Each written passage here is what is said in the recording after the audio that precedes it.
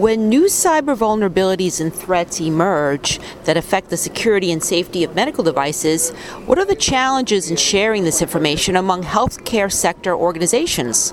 I'm Marianne Kolbasuk-McGee, Executive Editor of Information Security Media Group. I'm at HIMSS 17, speaking with Dr. Dale Nordenberg, co-founder and executive director of the Medical Device Innovation Safety Security Consortium, or MDIS. Dale will be speaking to us about a collaboration between MDIS and the National Health ISAC to improve the sharing of information pertaining to the cybersecurity of medical devices. Hi, Dale. Hi, Marianne. Thank you. So now, Dale, briefly describe the work between MDIS and NHISAC as it relates to medical device cybersecurity information sharing. What are the main goals, and are FDA and ICS CERT involved with this effort? In October of 2016, there was an MOU that was signed between the FDA, the National Health ISAC, and MDIS to collaborate on developing two national programs to facilitate the sharing of cybersecurity-related information for medical devices. This is really a major event for the healthcare industry. These programs are designed to, one, support the recently released final post-market cybersecurity guidance that the FDA issued in December of 2016. And to that extent, the collaboration between the NHISAC and MDIS has resulted in the creation of the Medical Device Vulnerability Intelligence Program for Evaluation and Response, MD-VIPER. And MD-VIPER is one of the two national programs underneath our MOU with the FDA. And this program's been finely tuned to support the reporting of vulnerabilities, and that reporting complies or should comply with the criteria set forth by the FDA in their post-market guidance. So specifically, the vulnerability or a vulnerability that might cause harm to a patient but has not yet caused any harm, that can be addressed within the next 60 days or the time frame specified inside of the guidance, are two of the most important criteria for the manufacturers. And once it's reported to MD-VIPER, we have mechanisms. Firstly, it's governed by the general best practice of the NHISAC. The way the information is shared will be secured consistent with those processes. And the data, once it's submitted to MD-VIPER, will only be shared as requested by the manufacturers, so there's tight control of getting the right information to the right parties at the right time. To clarify, if a medical device maker finds a cyber vulnerability that is not something that is known to have hurt or killed someone, they would report it to MD-VIPER, or would they also report it to FDA? So if there is a medical device vulnerability that could cause patient harm as evaluated by the manufacturer, then they are obligated to report this to either the FDA through the traditional 806 reporting mechanism, or they have an option to report it to MD-VIPER, the medical device program in the medical device ISO. And it's entirely up to the manufacturer which reporting pathway they would like to pursue. But again, if there's a possibility of patient harm and the patient has not yet been harmed, they do have an option of one of those two pathways. If there has been patient harm, then this does not apply. They have to go through a 803 and a full traditional pathway of reporting to the FDA. What sorts of medical device cyber information sharing is part of this effort? What sorts of vulnerabilities are we talking about? So MD-VIPER, again, has been finely tuned to support the guidance. So it is any vulnerability to any regulated device, and it is, again, for those vulnerabilities that have the potential to cause harm but have not. Having said that, we are engaging in the second data sharing initiative, which is the National Cyber Surveillance and Safety Network for Healthcare Technology. And This system is a traditional public health initiative. It is based on traditional Centers for Disease Control types of large-scale data collecting for surveillance, for outbreak investigation, and ultimately for effective response and effective prevention. So the idea for the National Cyber Surveillance and Safety Network is that we will perhaps be the first industry to develop the integration between cyber and cyber risk and patient and population health. So while cyber could put other populations at risk, maybe transportation, maybe chemical, maybe energy, nuclear, there's, to our knowledge, no other national system that's been created to survey from a cyber perspective and then to ultimately link that to the protection of populations in a traditional public health way.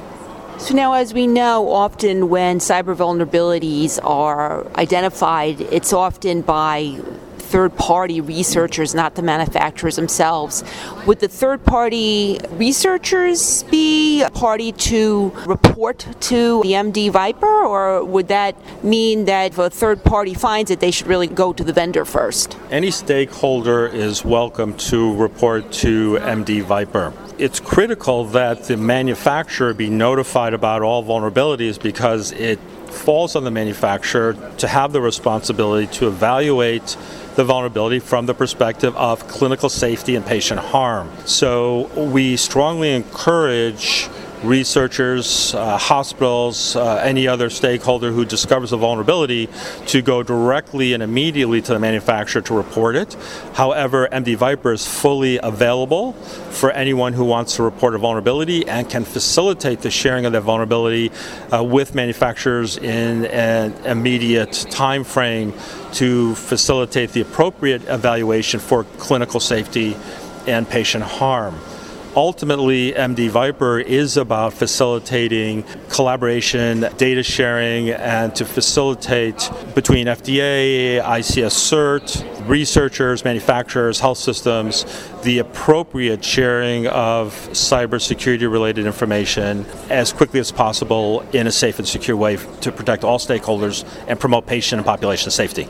Now, MD Viper is fairly new, and the FDA's final guidance for post-market cybersecurity of medical devices just came out not that long ago. Are there any examples so far of how the MD Viper has played in a real-world sort of situation yet?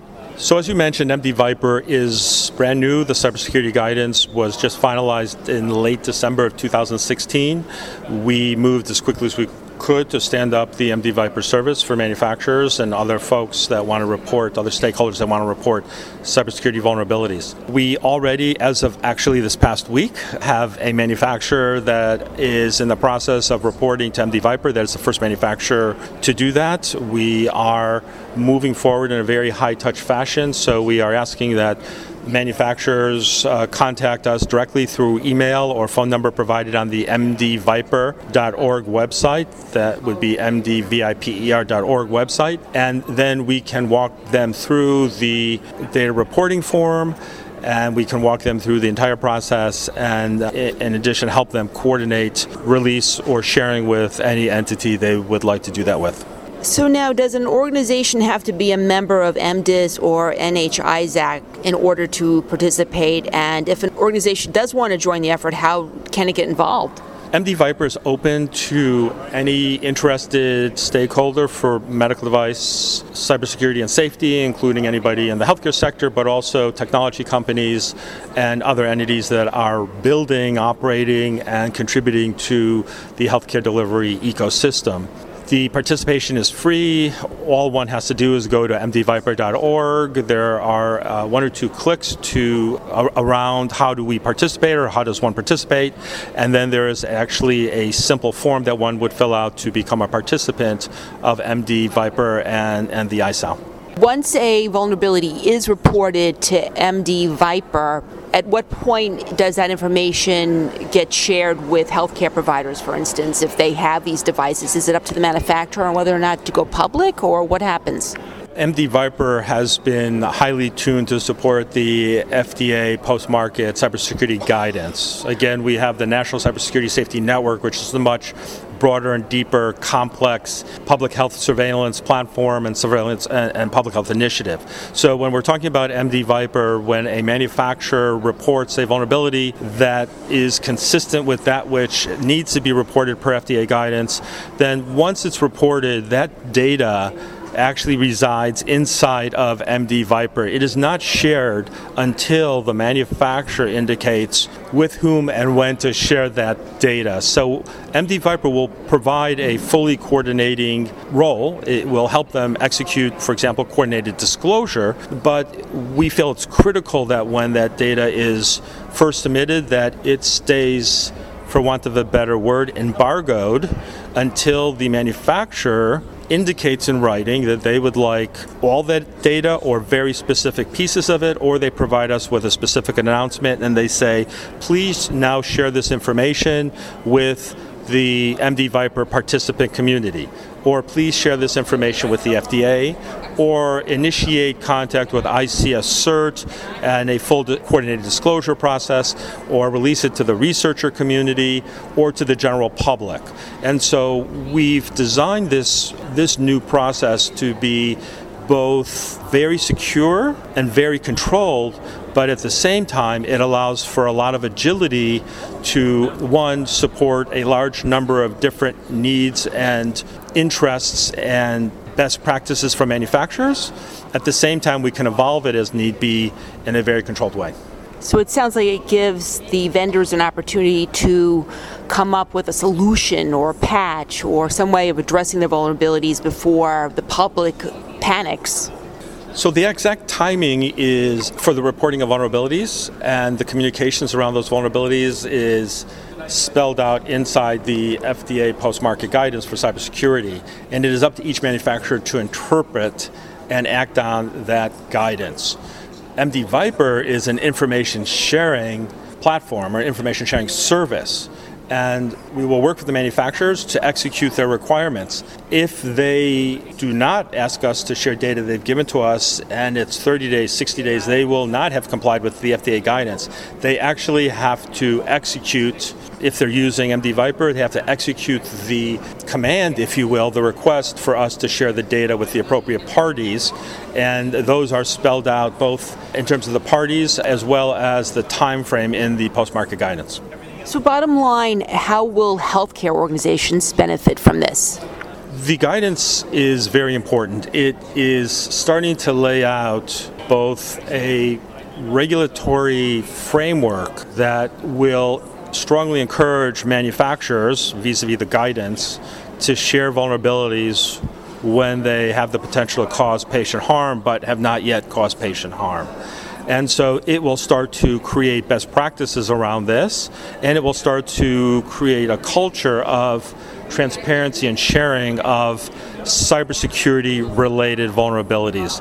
This will promote overall patient quality. This is reminiscent in the early 90s when healthcare systems were very hesitant to share any quality-related information from their institution. Traditional things we take for granted today, like bed falls or catheter-associated infections, these things which have become the bedrock of how we measure safety, patient safety and quality of care, and those measurements and metrics that allowed us to, through continuous improvement processes, to improve quality dramatically in our country. This is important because by creating a culture of reporting and transparency, we will now have the ability to deploy those traditional continuous improvement processes to improve the quality of medical devices vis-a-vis cybersecurity vulnerabilities, and then to help improve not just the quality of the devices themselves, but then to allow healthcare systems through that transparency to build the safest, most secure networks they can, leveraging that cybersecurity-related information. Thank you, Dale. I've been speaking to Dr. Dale Nordenberg of MDIS. I'm Marianne Kolbasuk-McGee of Information Security Media Group. Thanks for listening.